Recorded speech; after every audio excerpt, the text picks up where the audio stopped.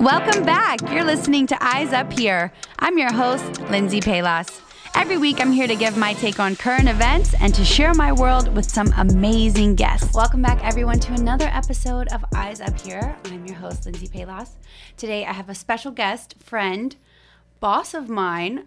He's an entrepreneur, a public speaker, a philanthropist, and he was the youngest person in history to sell a publicly traded company. Is that correct? Take it public, yeah. Take a company public at 23. I'm going to ask you what that means Yep. in a minute. But this is Dan Fleyshman. Thank you for having me. Oh my God, thank you so much for being on. I'm excited. Me too. I've been doing so much Dan research before I got here.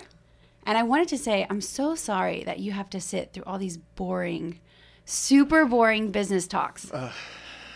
And they're super boring because you're really young and you are how old are you right now? Can I ask? No, I'm 36 now. I'm Okay. old. I'm over the hill. No. I just 36 and young as hell.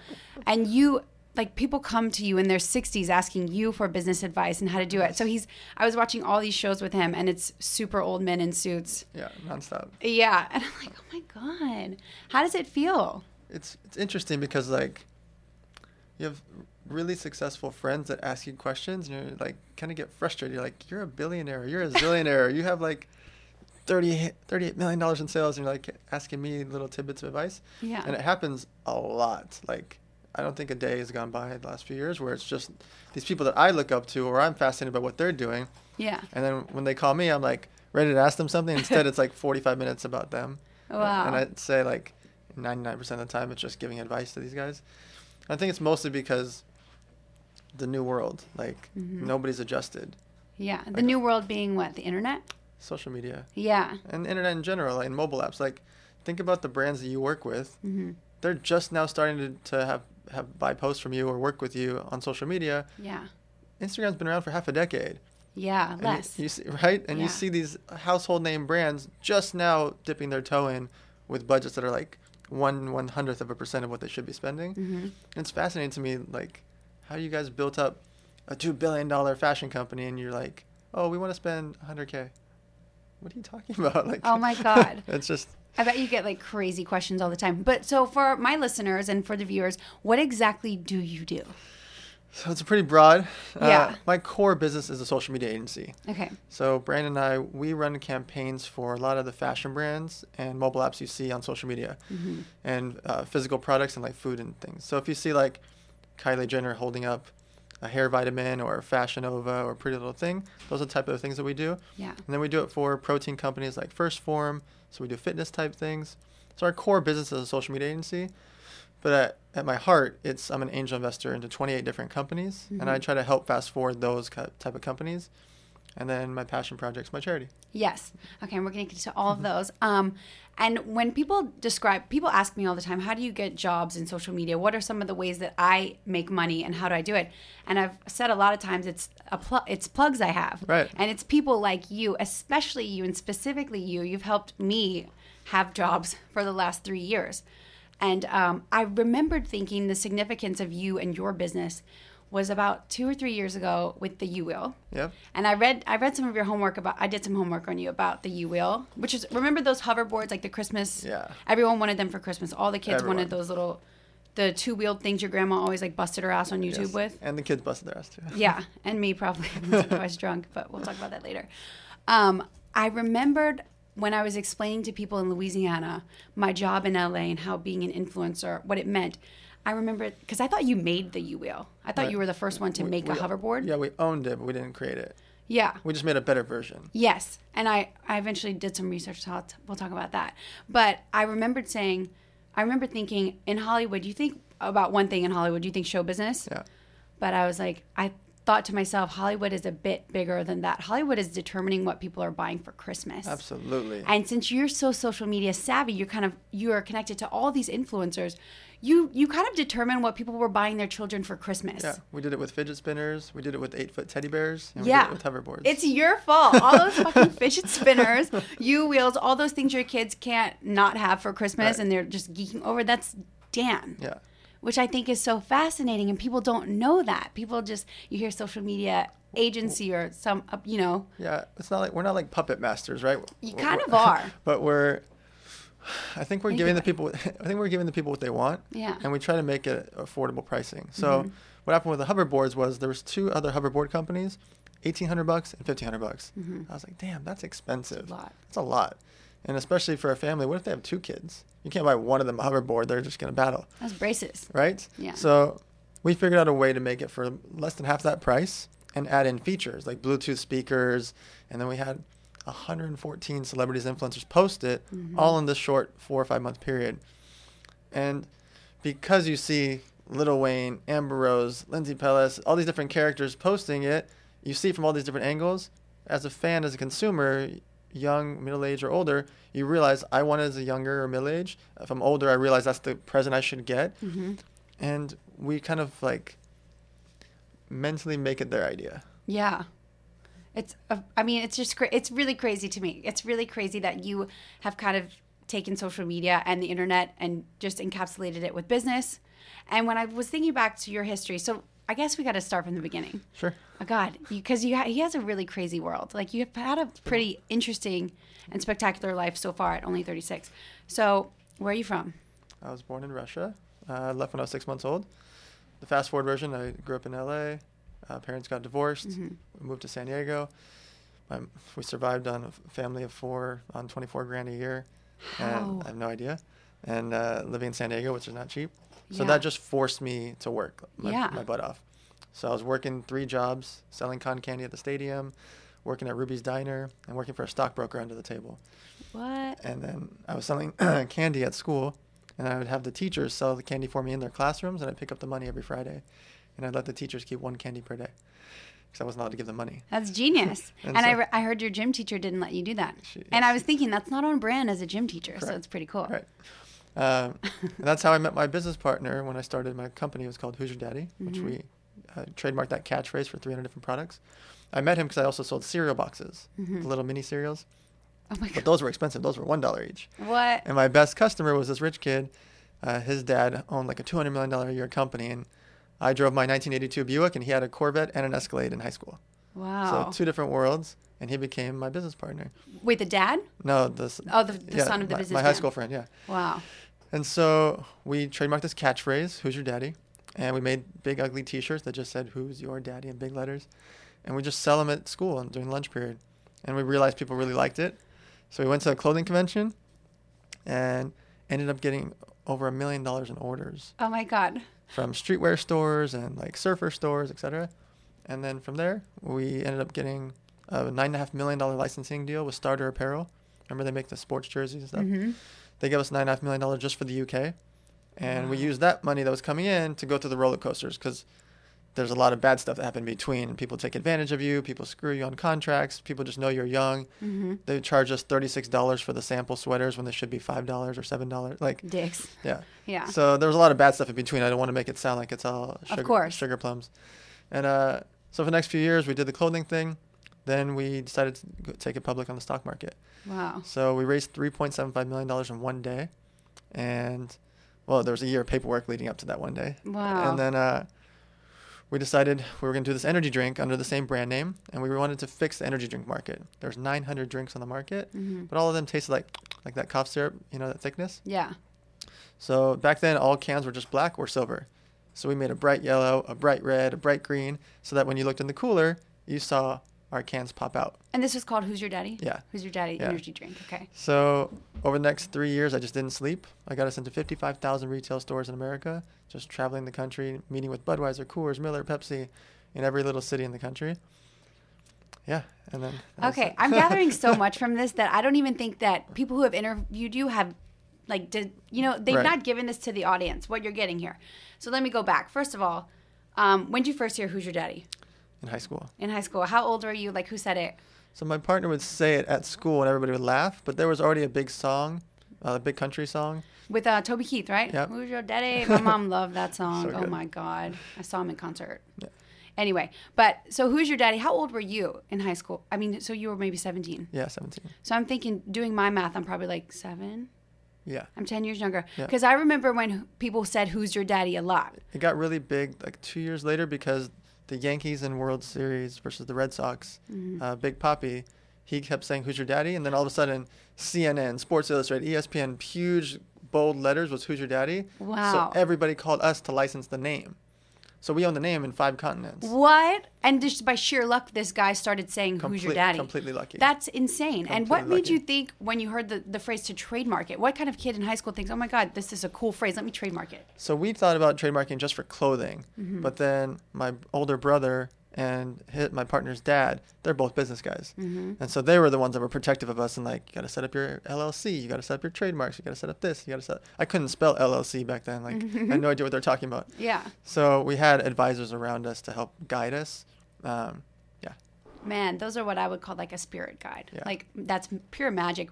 First of all, what made your mother choose to move to LA and then San Francisco from Russia? Yeah, so it was fascinating. We had to like essentially bribe our way out back then because there was like the Iron Curtain, the Iron Wall. Like you just couldn't leave Russia. Yeah. So we had to win our way through a lottery, like a bingo. And 100 families a month got to leave. So it was tough. They just really wanted to come to America. So when they first got here, they opened up a Levi's jeans store. Mm-hmm. They had no money. So first they were selling Levi's jeans at the swap meet. So every Saturday and Sunday, I worked on the swap meet as a 4-year-old, 2-year-old, 3-year-old, like selling jeans and baseball cards and comic books. Like that's where it all first started. And then they opened up the Levi's jeans store. And I don't know if you remember the Incredible Hulk, but there used to be a TV show version. Yeah. And that's where it first got famous with Lou Ferrigno. Whenever those jeans were tearing, like that was from our jeans store. So they all have all these pictures of me like sitting on his shoulder, bawling my eyes out because he was always in a scary Incredible Hulk outfit. Anyways, so yeah, that's where it all started. That's amazing. It's amazing what your ambition in your adulthood always goes back to your childhood. Yes. Like that hustle mentality you were born into it because your parents had to hustle. I had to.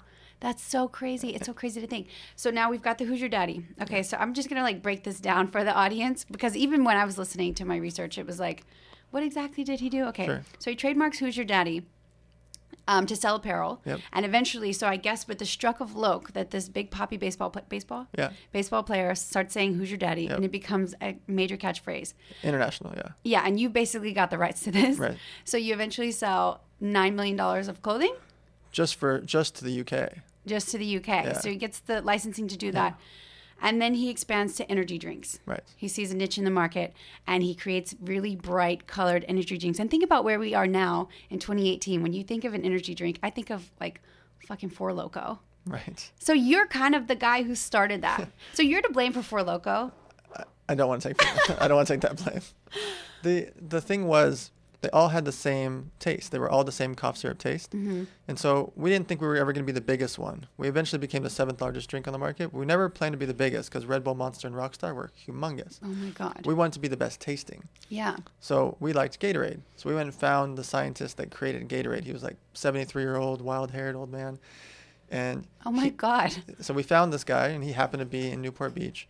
And we couldn't just buy it from him because he was rich, because he was getting like 1/8 of a penny off every Gatorade, and like he was already a gazillionaire. Yeah. So, but he saw the hustle in our eyes, and Red Bull had turned down the cranberry pineapple flavor, which we got from him. Mm-hmm. So he gives us this cranberry pineapple. He says, if you do $1 million in sales, I'll let you have the green tea version, because nobody had done a green tea energy drink. What? So we just go crazy. We're like, yeah, we go call up every single person we could think of. We go visit every distributor, every retail store. We do the $1 million. He gives us green tea. We win flavor of the year back to back versus 900 drinks on the market. Oh my God. And that's the drink that you got for free Yes. because you sold $1 million of the other one that Red Bull rejected. Yes. How did you find Gatorade Man? There was no real Google back then. Yeah. So. And what did you do? We were calling around. We asked our trademark attorney. We asked our friends. We just started asking people. Yeah. And there was a guy in Irvine that said, "Oh, my nephew's cousin's sister's friend knows the guy." Like it was an actual stroke of luck. And we met at a TGI Fridays. I'll never forget. Holy shit. And at the TGI Fridays, he bought a bunch of plain cups, and he brought multiple cans, and we had to pick the flavor. And he knew. Basically said, it was a setup. He's like, if you pick the cranberry pineapple, essentially. He didn't tell us what the name was. Yeah. If you pick the right flavor, that'll be your first flavor. And if you do $1 million, like he had this whole, Wow. It's not like an evil scientist thing, but like kind of. Kind of. It sounds like it. I can imagine 70-year-old Gatorade Man. I have a whole vision of him in my head now. So out of all these cups, the stroke of luck again was the very first one we tasted. We said, we want this one. This is the one. Mm-hmm. And it happened to be the cranberry pineapple, and the other ones were not the cranberry pineapple. So like we were supposed to end up at this one. We drank it first, and we were so stern on like we just won this one. That's so sick. So he just stood behind us and went for it. That is really so sick and so amazing. And what I'm also hearing about when you decide to make a product. So we talked about the U-Wheel. Yes. Oh, I actually didn't mention this about the U-Wheel. So when I was researching you and talking about the U-Wheel, so there's other companies who had the same product. Sure. This hoverboard, the Christmas thing that people fell on in the kitchen. Yep. I don't know a better way to say that. And what I heard was they had terrible batteries. Yes. So frustrating. Yeah. So that you were basically saying that they had a cell phone sized battery that was supposed to hold the weight of a human. Right. And of course they were like catching fire. Yeah. So a lot of these main guys were trying to save money and make their batteries $8 to $12. And then to give you an idea, ours was $93 per battery. Wow. So it's like 1,000% more. Yeah. To give you the level of scale.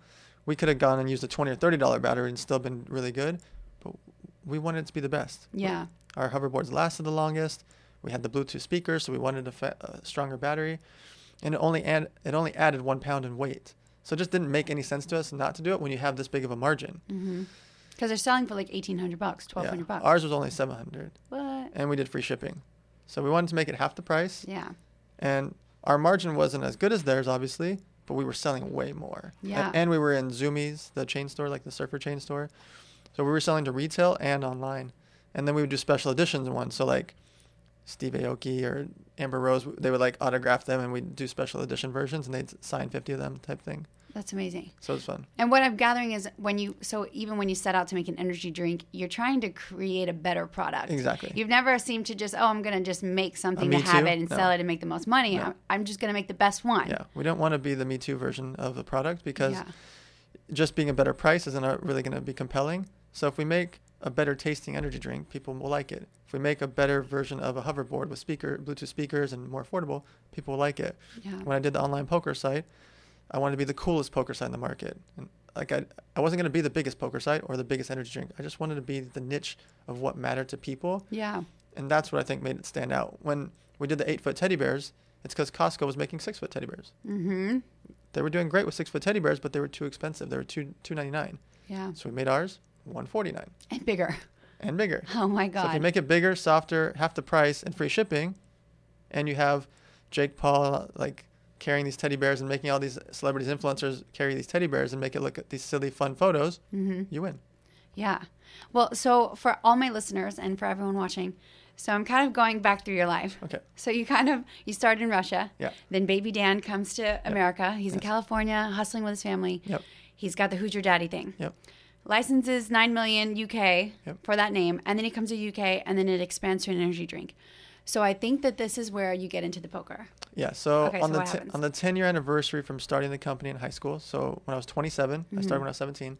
On that day, 5/21, I'll never forget, I resigned. So we had hats that said 5/21, which is May 21st. Oh, cute. On the day of that, I resigned so that I could start the online poker site because I saw a void in the poker market and I loved poker. Okay. And I just want another feather in my cap. I've been doing the same company for a decade, and I just want another shot at glory. So I decide I'm going to start a poker site. No idea how to build it. No idea what I'm going to do. I just start calling everybody. I end up putting on a backpack and moving to Malta. Where the fuck is Malta? Exactly. I had no idea where Malta was. It's in Oklahoma. It sounds like it'd be there. I just knew that I had to get my gaming license in Malta. I knew there was a certain building that people lived in right next to the Hilton there.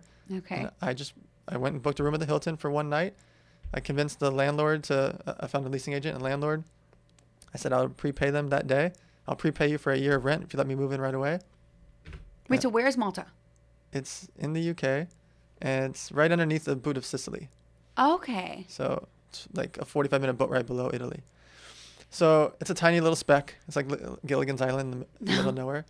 And I just lived there by myself for a couple of years, and I'd have poker friends come visit me. And so you were there to get a gaming license. What kind of work does that take to get a gaming license? And why is this in the UK and not America? So even though we were an American-faced site, over 50% of our players were in America. The gaming licenses were mostly in Gibraltar and Malta and Cyprus, all UK-based in that surrounding territory. And so they're just the best at it. Like gaming in the UK had been around for much longer than America, and it still exists there, even though it's not here in America. So I got KPMG Accounting to be my big firm. I found the right gaming license guys. I found a big poker platform to help me build mine. I signed the 3rd largest team of poker pros in the world. I signed Dan Fleyshman before he existed. This is 2008, 2009, 2010. Oh my God. So we should basically be thanking you for my career in some way. Right? Oh my God. Yeah, I mean, I installed Twitter on his phone. Like oh my God. That's where it all started. We shot the Can you deinstall it? I'm getting weird. I'm just kidding. Now we shot the first videos together. And, I mean, we were neighbors. Mm-hmm. So him and I used to play poker with each other, but we were neighbors at this high-rise in Las Vegas. And we shot all these great YouTube videos together, but one in particular, we drove out into the desert, and he has this really, really big gun, which I'm sure lots of people know. 23 million people know that he has a really big gun. Yeah. Lots of really big guns. And we bought an RV, and we painted Victory Poker on the side of this RV. We spray painted it. We brought a bunch of the poker pros out there, and we had Steve Aoki, Sarah Underwood. Again, this is like 2009 type range. Yeah, so this is a big deal. Yeah, to have a DJ, a Playboy Playmate, and Bilzerian as your faces, plus 21 poker pros, is a fascinating team to be the cool kids, right? Mm-hmm. So, because my competitors have bazillions of dollars, so I had to create a unique thing, and that's why we want to be the cool kids. Yeah. So we drive out to the desert, and Bilzerian, in one shot, blows up this RV like oh my God. a movie scene. It would have looked fake. That's how amazing it was. One shot, he hits it dead on, like the perfect cloud, like the perfect explosion. Within 7 minutes, you hear the helicopters are coming and fire marshals are. I was like, oh my God, it was. Yeah, we had to pay a fine for that. But this is the one he got in trouble for, huh? No. Oh shit. No. Okay. No. So this video gets millions and millions of views on YouTube, and all the poker sites are talking about it. Every news site is talking about it. It's just like this fun, crazy scene, and it literally is a movie scene. I mean, just one shot, just. What? And who thinks about this, by the way, in advertising? Let's write our name on an RV and blow it up. Right. And have some super hot and really famous people. It's genius. So yeah, the video was awesome. So anyways, so during that next 10 weeks, we like grow like crazy. I send Bilzerian off to take a bunch of the poker pros on adventures. Mm-hmm. So they go rent yachts in Cancun. They go off to the UK. They go on trips here. They go trips there. In between there, I'm taking like Antonio Esfandiari and those type of poker pros, and I'm placing them on poker television shows wearing the Victory Poker patch. Oh, wow. So what happened was our 2 main competitors were spending $9 million on a TV set, and then 3 of the 9 players are wearing Victory Poker. Wow. So we're getting the free advertising, and when you watch a poker scene, all you do is stare at their chest to their face. That's it. It's supposed to be eyes up here, right? But you see everything. Yeah. But you see that patch so perfectly. Mm-hmm. And they were frustrated because we were getting all this free promotion, but you want Bilzerian on your TV show. You want Antonio on your TV show. You want me, the business guy, I was playing on every poker show I could myself, just because I could talk about at the table. It's like a commercial for us. Yeah. So I'm risking $50,000 or $100,000 to play on these shows versus players that are in theory better than me because they're poker pros, but it's a commercial for my site. Hell yeah. It's a commercial for all the boys and the girls that are like signed to my company. And so I had Sarah Underwood playing on freaking, was it CBS or ABC? Wait, she played poker on TV? Yes. She's so cool. Yeah. Wow. Yeah, and Oh she my did God. good. She played on a really big show, actually, that was like on Sunday primetime during like NFL season. And she played in the World Series of Poker, so she's got like super low top and like... And Victory Poker? Like Victory Poker patch and like a super... I'll show you the pictures. It's amazing. Like, and she did good. She would like make a final table and play all the charity events. And anyways, so... We're trying to make it we're trying to make it unique because I couldn't fight against the budgets of Poker Stars and Full Tilt. These guys were humongous. Yeah. So we had to become the coolest poker site. And I think creating really good video content, again, this is 2009, 2010, and it's mostly YouTube and Twitter and Facebook. There was no Instagram. There was no Snapchat. It just didn't exist. Yeah. So we had to really focus on long form content. Those videos still to this day have millions and millions of views. I want to go back and watch them.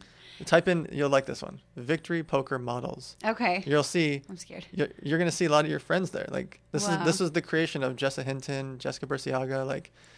Like they were already models, but these videos got them millions of views. Oh my God.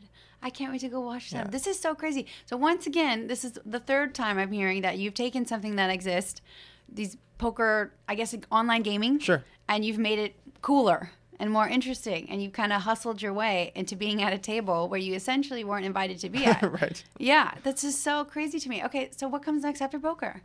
So I'm loving this whole timeline of Dan's life because I've hung out with you a lot, and we've been at events, and I've never heard all of this. Yeah. I've never really known, what does Dan do? So then on April 15th, something called Black Friday happens. Okay. And it's the end of online poker in America. Isn't that tax day? It's worse. Oh, God. It's the worst business day of my life. Oh, my God. Okay. So I'm in town from Malta. I'm in Vegas.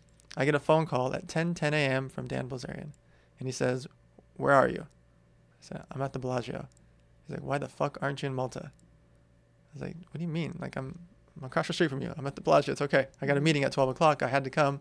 I'm meeting this billionaire guy." And I tried to explain. He's like, "Bro, turn on the TV. It's over." I was like, "What are you talking about? It sounds like the sky is falling." He's like, it's worse. Just turn on the TV.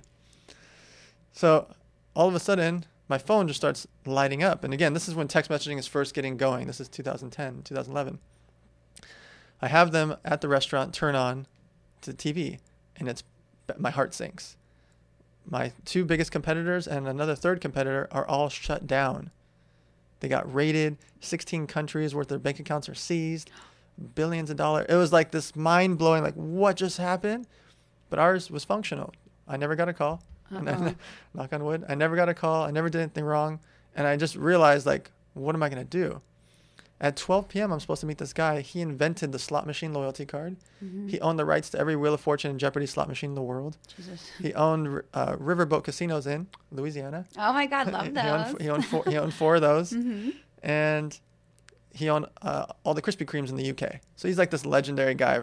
And he owned Pride, which he sold to the UFC. So he's like this icon I was so excited to meet. Yeah. I walk into his room at the Hard Rock Hotel at 12 o'clock for our meeting. And what does he say? He said, "You look like somebody died." Oh, no. He didn't say hi. Mm-hmm. Those are the first words this guy says to me. "You look like somebody died." I said, "No, it's about that bad. Turn on the TV." So he puts it on. Within like 3 channels, he finds it. And it's like bloody warfare on the news. Like this poker site, billions of dollars, 16 countries, everything seized. So he gets Steve Wynn on the phone. And I just hear Steve infuriated. Because 11 days prior, he announced his big partnership with one of these 3 poker sites publicly. Oh, my God. And he's like, how could they not know this? We went through so much to do this properly. They took 2 years to do this deal. They just announced it, and all of a sudden, that site gets shut down. So the Win obviously has to remove themselves from that situation. They didn't do anything wrong. The Win was perfectly fine. Yeah, just bad luck. Just bad luck on timing. So what happened was our competitors were miscoding credit card transactions. What that means is, let's say you deposited $500 on a poker site. Yeah. It would say like mattresses.biz. Then I deposited $200 on the same site. It would say PS3. And they were miscoding it so that the credit card processors weren't processing saying Poker Stars or Full Tilt. Yeah. So they were hiding it saying mattresses or flowers or PS3s. It wasn't illegal. It's just that Visa, MasterCard don't want to process for a poker operator. Okay. So they were lying. Wow. Mine, on the other hand, said victorypoker.net. Wait, so you're and safe? And it was Wells Fargo. Wait, so you're safe? Perfectly safe. You're safe in all of this? Yes. I've been so scared for like the last 2 minutes. I'm like, oh my God, what happens? Did you go to... I'm like, what happens? So for the next 4 days, I do 83 interviews. I do from as big as ESPN down to the local anything. Like, just so I could go on there and literally show them bank statements and show them proof. I paid back all 41,000 players within 4 days. I shut the site down, even though I could have kept going internationally. Yeah. I didn't feel comfortable anymore. Yeah. So I shut the site down, paid back the 41,000 players. I started telling everybody, look, KPMG accounting, Wells Fargo, Victory Poker, like, this is what they should have been doing. I'm sorry, I don't know what they did wrong, but I'm paying all my people back, and I'll do whatever I can to help advise these guys. And I start getting hired to consult for 4 of the land-based casinos and one of the largest financial firms in the world. And I start teaching and consulting, and I became the good boy in the space because nobody else in America was an executive of a poker site anymore. They were all in jail or in trouble or they fled the country. Yeah. Why would someone do that? Billions of dollars causes greed. That's so crazy to me. Yeah. Oh my God, I'm such a rule follower. I can't believe that you did it right. I had to. There is no amount of money I would go to jail for. Yeah. There's not. Because that's so nice. Time is so precious. There's no amount. Yeah. People were offering us tens of millions of dollars to do like sports betting versions of our poker site. I said no. Like, it's easy money. It's free money. It fits with what we're doing. But sports betting at the time was illegal in America. Yeah. Now it's finally becoming legal. But back then, it sounds amazing. I would love to get $10 million or $20 million to do a sports site. And There is no amount I would go to jail for. That's good. That's a really good righteous thing. I think that's why I think a lot of people who are righteous are more successful. Or obviously they're successful. Yeah, some things take longer, but it's worth it to me. Yeah, I think the world favors people like that. I like to hope so. I like to sleep peacefully at night. It's like why I paid back all the players right away. My competitors didn't pay them back for years, and they only got lucky to pay them back because somebody came in to save the day. Wow. Poker stars came and got billions of dollars and paid back like $400 million to these people, which they didn't have to do. And it was lovely that they did it, but that was like a rare anomaly that happened. Yeah. It took a lot of like magic for that to happen. If those people didn't get paid back, I mean, you're talking about hundreds of millions of dollars of real, your $50, my $80, that guy's $500. Those people didn't get paid back. Yeah. The people that had like 40 grand in there, they're probably going to get by because but the guy that had like $150 in there, that was a big deal for that person. Totally. Like, anyways, they all eventually got it back. And I'm just happy that the way it all unfolded, it allows me to like, I can walk in the poker rooms and everybody's giving me a high five. Yeah. Where those guys walk in, they're like throwing beer at them or talking crap to them. Those guys still have the audacity to walk into the poker rooms. Wow. They disappeared for a couple of years, but like 2 years ago, they just decided to get cocky and just showed up. Everybody films videos like talking crap to them, like, "Where's my money? Why'd you steal my money?" Like, what? Yeah, it's intense. What?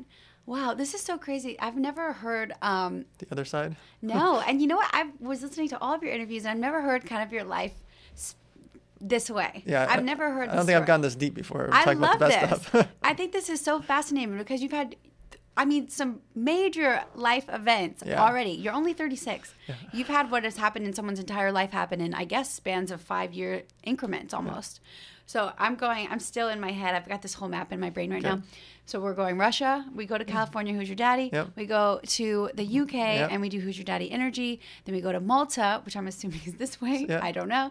But we go to Malta. We get the gaming license. We become the only, I guess, successful online poker site that lasted and didn't go into major jail.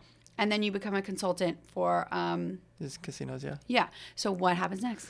So now I gotta finish. I gotta know the whole story. So now I realize I don't want to have all my eggs in one basket ever again, because I lost a company worth tens of millions of dollars over somebody else's mistakes, and call it what you want.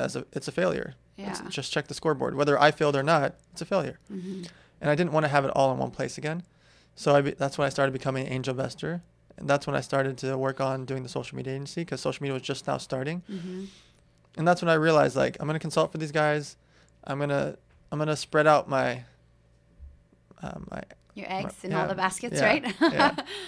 And so that's for the next couple of years. That's what I did. And this makes sense on the timeline, because about 2009, you were saying the Steve Aoki Instagram is barely started. It's not started actually. Yeah. So you're doing these viral YouTube videos when they're yeah. major successes. Yes.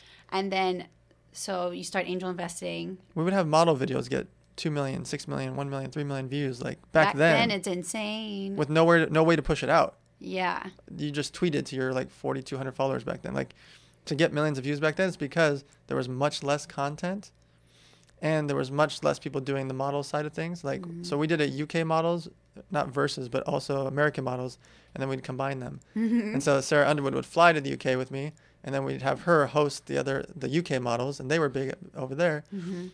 And then that's how we got so many millions of followers on both sides. Wow. Anyways, you'll like those videos. The graphic, I can't wait to see these. The graphics are so cool. They were so ahead of their time. Oh my God. So now we're like 2013.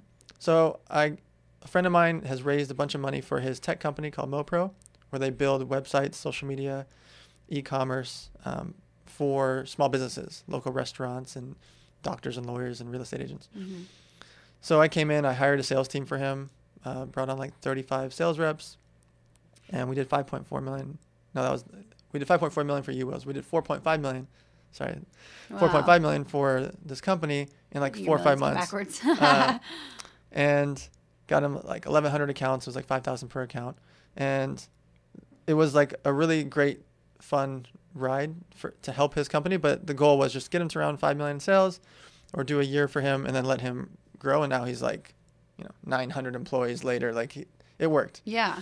But that was my passion, and I never really wanted to have a job. I wanted to do it to help my friend's company, and so I took on this job as I don't want to call it a favor, but it was kind of a favor that turned into a lot of fun. And I realized that door-to-door sales was actually, I loved it. Yeah. I was training these sales reps to go door to door, and I would have the boys and girls at the conventions dressed as doctors and nurses.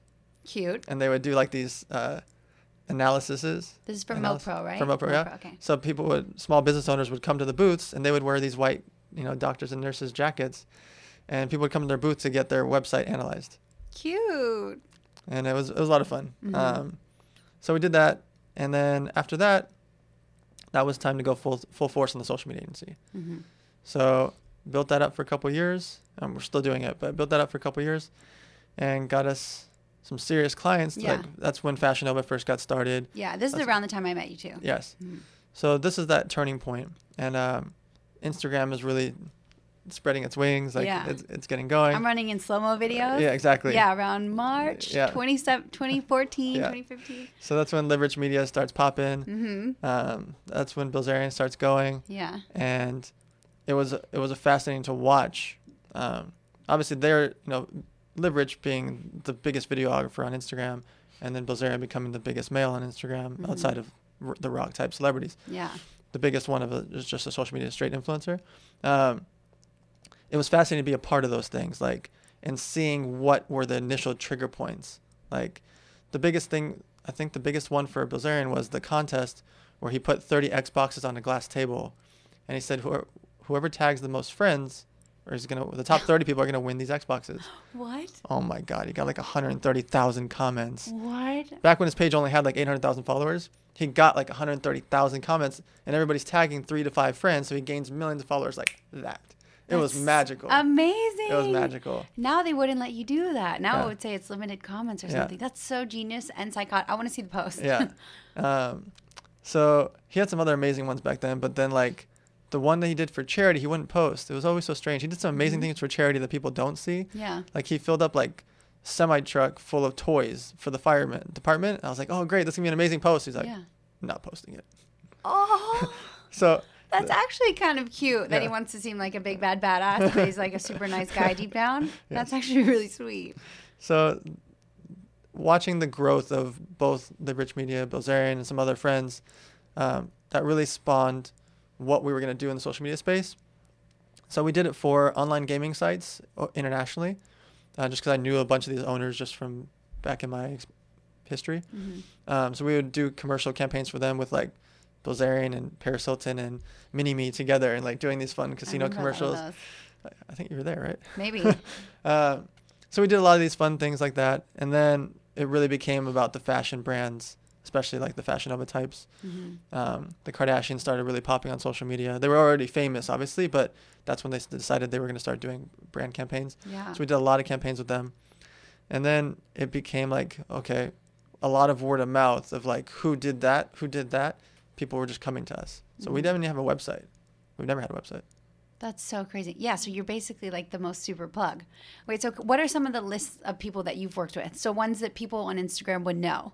Obviously, like every Fashion Instagram Nova. girl. Yeah, every Instagram girl for sure. Yeah. First Form, all of that. You've been involved with Dan Bilzerian, obviously Sarah Underwood, Jessa Hinton, Jessica Burciaga. Yeah.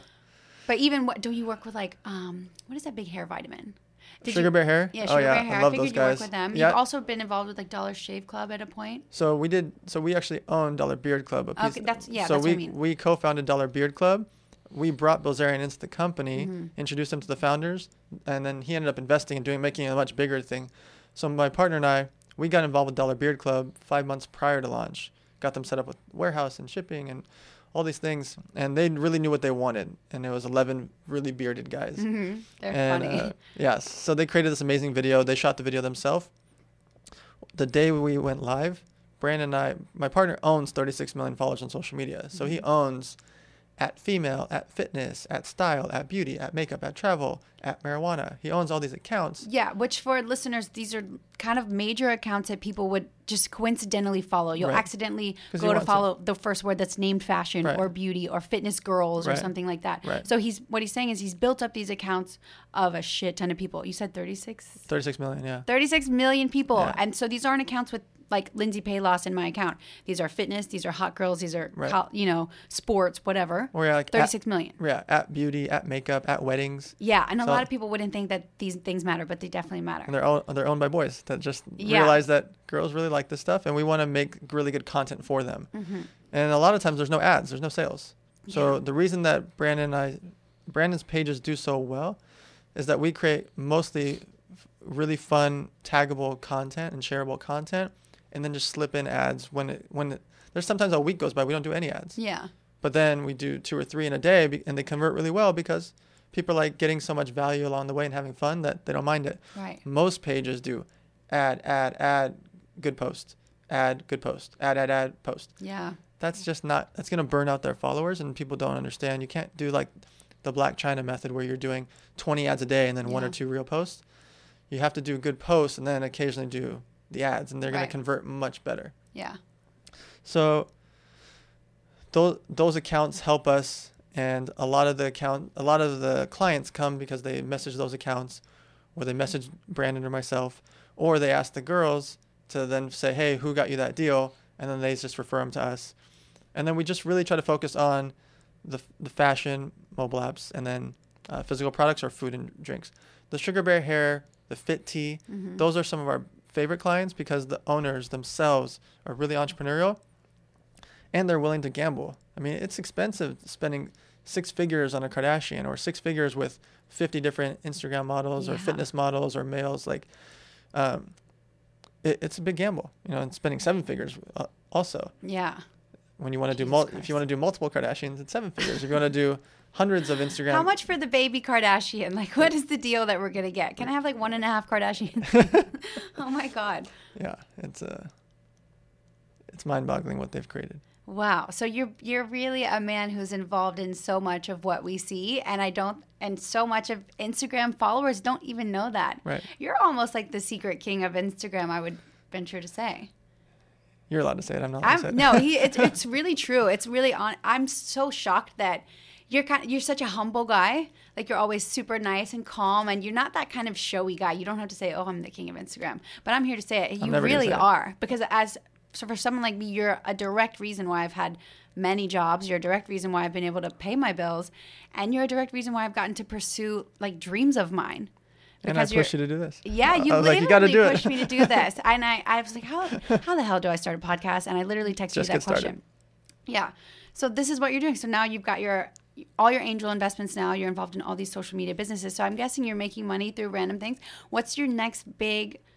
Do you have a next big passion or project, or is it a secret? Because I can tell in your life that you go in waves. Yeah. It seems like, and I don't think you're going to stop anytime soon. So in my brain, I'm really excited for what's next. There's a big thing happening now. I took on a big undertaking with a friend of mine in Dubai. Mm-hmm. He owns the music arena. He owns the mall. He owns all the Gold's Gyms out there. He owns the biggest comic book store in the world, the comic book chain. He owns all these different things, like 9,800 employees. And 6 days from now, I'm opening up an office 30 feet away. Oh, my God. For him and all his companies. And I'm helping bring all of his companies into one place and bring some of his live events to America. Oh, my God. So he owns a beauty festival out there. Yeah, I've heard of it. He owns the Day of the Dead festival. And he owns PopCon, which is like 54,000 like Comic-Con types of things. Wow. So he owns these 3 big festivals in Dubai and Asia. And I'm bringing them all to America. So so next up is basically international affairs. Yeah, you're about to take business and mix international affairs. This is really amazing stuff. I'm excited. This one's a fun one. Wow. You really, I want to give you like a round of applause for me, because I feel like you really earned it and you deserve it. Your life is so amazing. And I think it's so interesting that your parents came from Russia and you have an immigrant background, really. What does that say to you, especially in like our political climate now, where being an immigrant and families being separated and deportation is something that we talk about daily in politics and in the government? How does that affect you as a son of an immigrant parents? So it's interesting because I think there's 2 different versions of immigrants. I think there's the people that are coming here to start a new life and that are going through the processes. I think it's insanity to send them away. Mm-hmm. I think when people are breaking into the country, I understand when you're like, not the wall, but I understand if you have people that are forcing their way in and they're coming here and they're squatting and they're not trying to get a job and they're trying to hide under the radar and avoid our system. Yeah. I understand that. Right. I understand why U.S. citizens could be upset with that, because if people are coming in, and it's not just Mexico, but people are coming into the country and they're trying to avoid paying taxes and taking away low-income jobs that maybe our high school students wanted to have that job, and now these people are taking it. I understand the frustration with that. Yeah. But somebody migrates here from Canada or from Africa or from wherever, and they want to go to college here, and they want a job here, and they want to work here, and they're like, why would you want them not to be here? I mean, they're going to provide more value and more income and more why would we want them to do that in other countries if they're going to bring value here? Yeah. For lots of reasons. We need them to spend money here. We need them to exist here. We want them to produce and be creative here. And like, we want that. So it's frustrating from that perspective. I understand the true like America version of like stay out. Yeah. But I think we'd be missing out on a lot because, over 50% of the Fortune 500s are created by immigrants. And that gives us jobs in return. That has directly given me a job multiple times, almost nearly every time. Yeah. And wow. So I think the reason that I work so hard and the reason that I'm not flashy is truly because of where I came from, and I understand the other side of it. Absolutely. I understand like $2,000 a month for a family of 4 is not simple. And you've worked a minimum wage job. You said, was it Ruby Tuesdays? Yeah, Ruby Diner. Yeah, I've worked at Winn-Dixie Marketplace, which is like a Walmart in Louisiana. Yep. So I know what it's like to make $7.25 for an hour of work in fluorescent lighting. Yep. It's fucking miserable. Yep. And I really think it's I think everyone should work a minimum wage job at least one time. Absolutely. Because it really is how you're going to relate to other people. It's going to determine how you spend the value of or what you determine is the value of $1. You want to know how old I am? $4.75. What does that mean? That was the hourly rate. Oh my God. $4.75. Wow. Think about that. That's before taxes. And you were living in California, so that was the best minimum wage you were going to get. Yeah. In Louisiana, you were probably getting paid like rice. Right. Or like they're giving you crawfish for like an hour of work. Yeah. But I think that's what causes me, like, I haven't owned a car in 4 years. I don't need, all my friends have Lamborghinis and this and that. Wow. I love them for it. That's great. Right. And it's not that I don't like that. Not that I don't like the flashy things. It's just not for me. I'm the same exact way. You know, you knew I bought a new car. I have a Mazda CX-5. Because I'm like, if I loved a Lexus car, if that was like my interest, I'd be so down. Right. But it's not. And I know the value of that $1. I'd rather spend that $1 on like a photo shoot or makeup. Building your brand. Yeah, a glam, like something nice. Maybe a beautiful podcast hosting area, right? Wow, it's really, I love hearing your story. And I love that you have such an amazing background and you've really made something out of not much. Yeah, not much at all. It's crazy. I want to discuss, this is where we get to the fun part. So what is the most amazing thing about you is you give back. So you have a charity. It's called the Model Citizen Fund. Yeah. So what is that all about?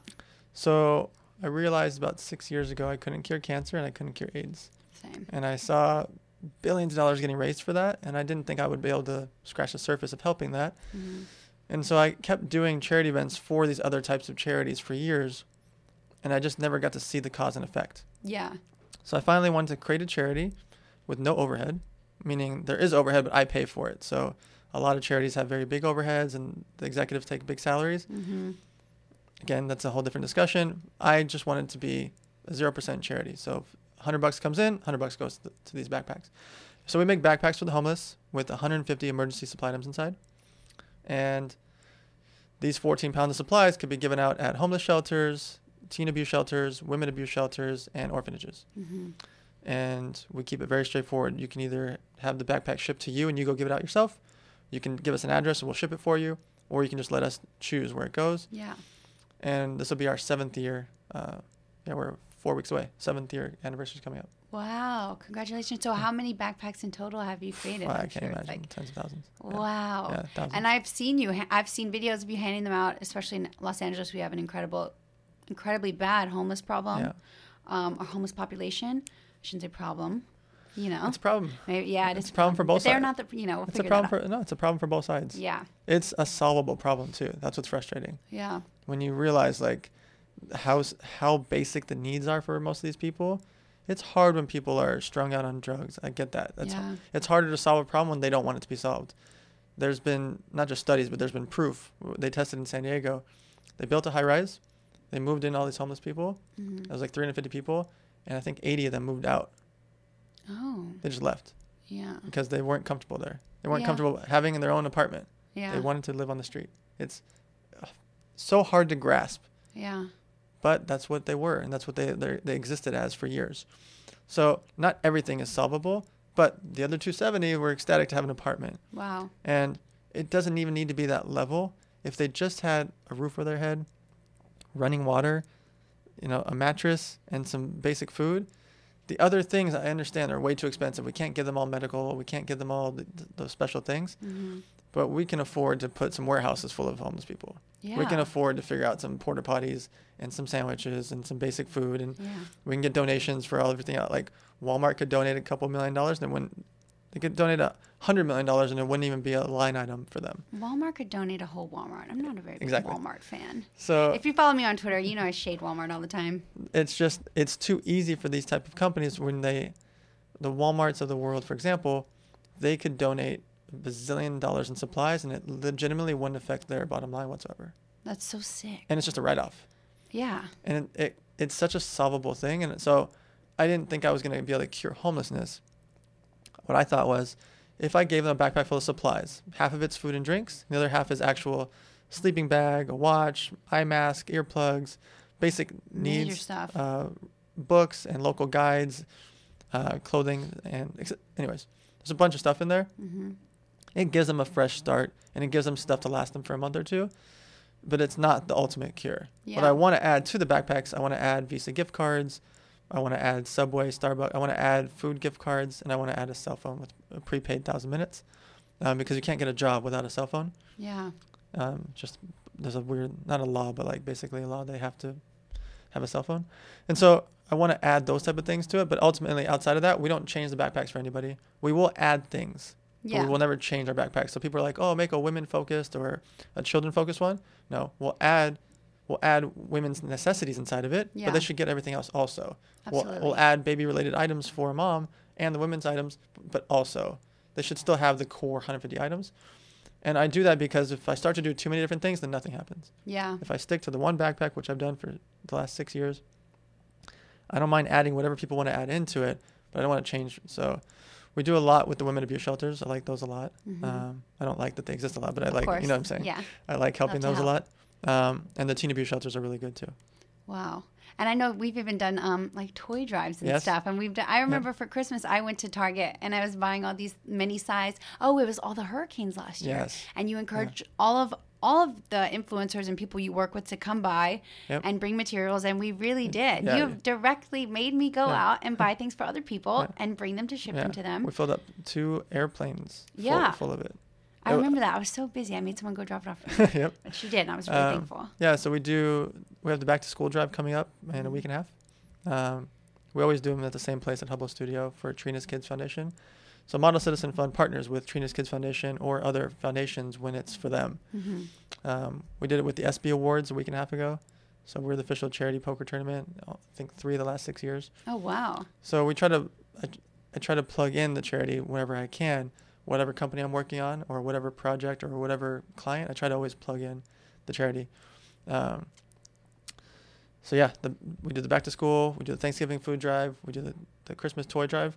And whenever I do the posts, I tell people they can replicate the same thing in their city. Yeah. It doesn't take money to have people meet up and drop stuff off. It really doesn't. It just doesn't. Yeah. You take it in your friend's office parking lot or your backyard and tell everybody to come by and bring unwrapped toys or bring Thanksgiving food or bring school supplies. Like, it's just not that hard, and it inspires people to do things, and it creates a true impact for the people that can't afford the basic necessities. Yeah, and it's got to give off some good karma. Amen. Doing something nice for someone else has got to be paid back in some way. Yeah.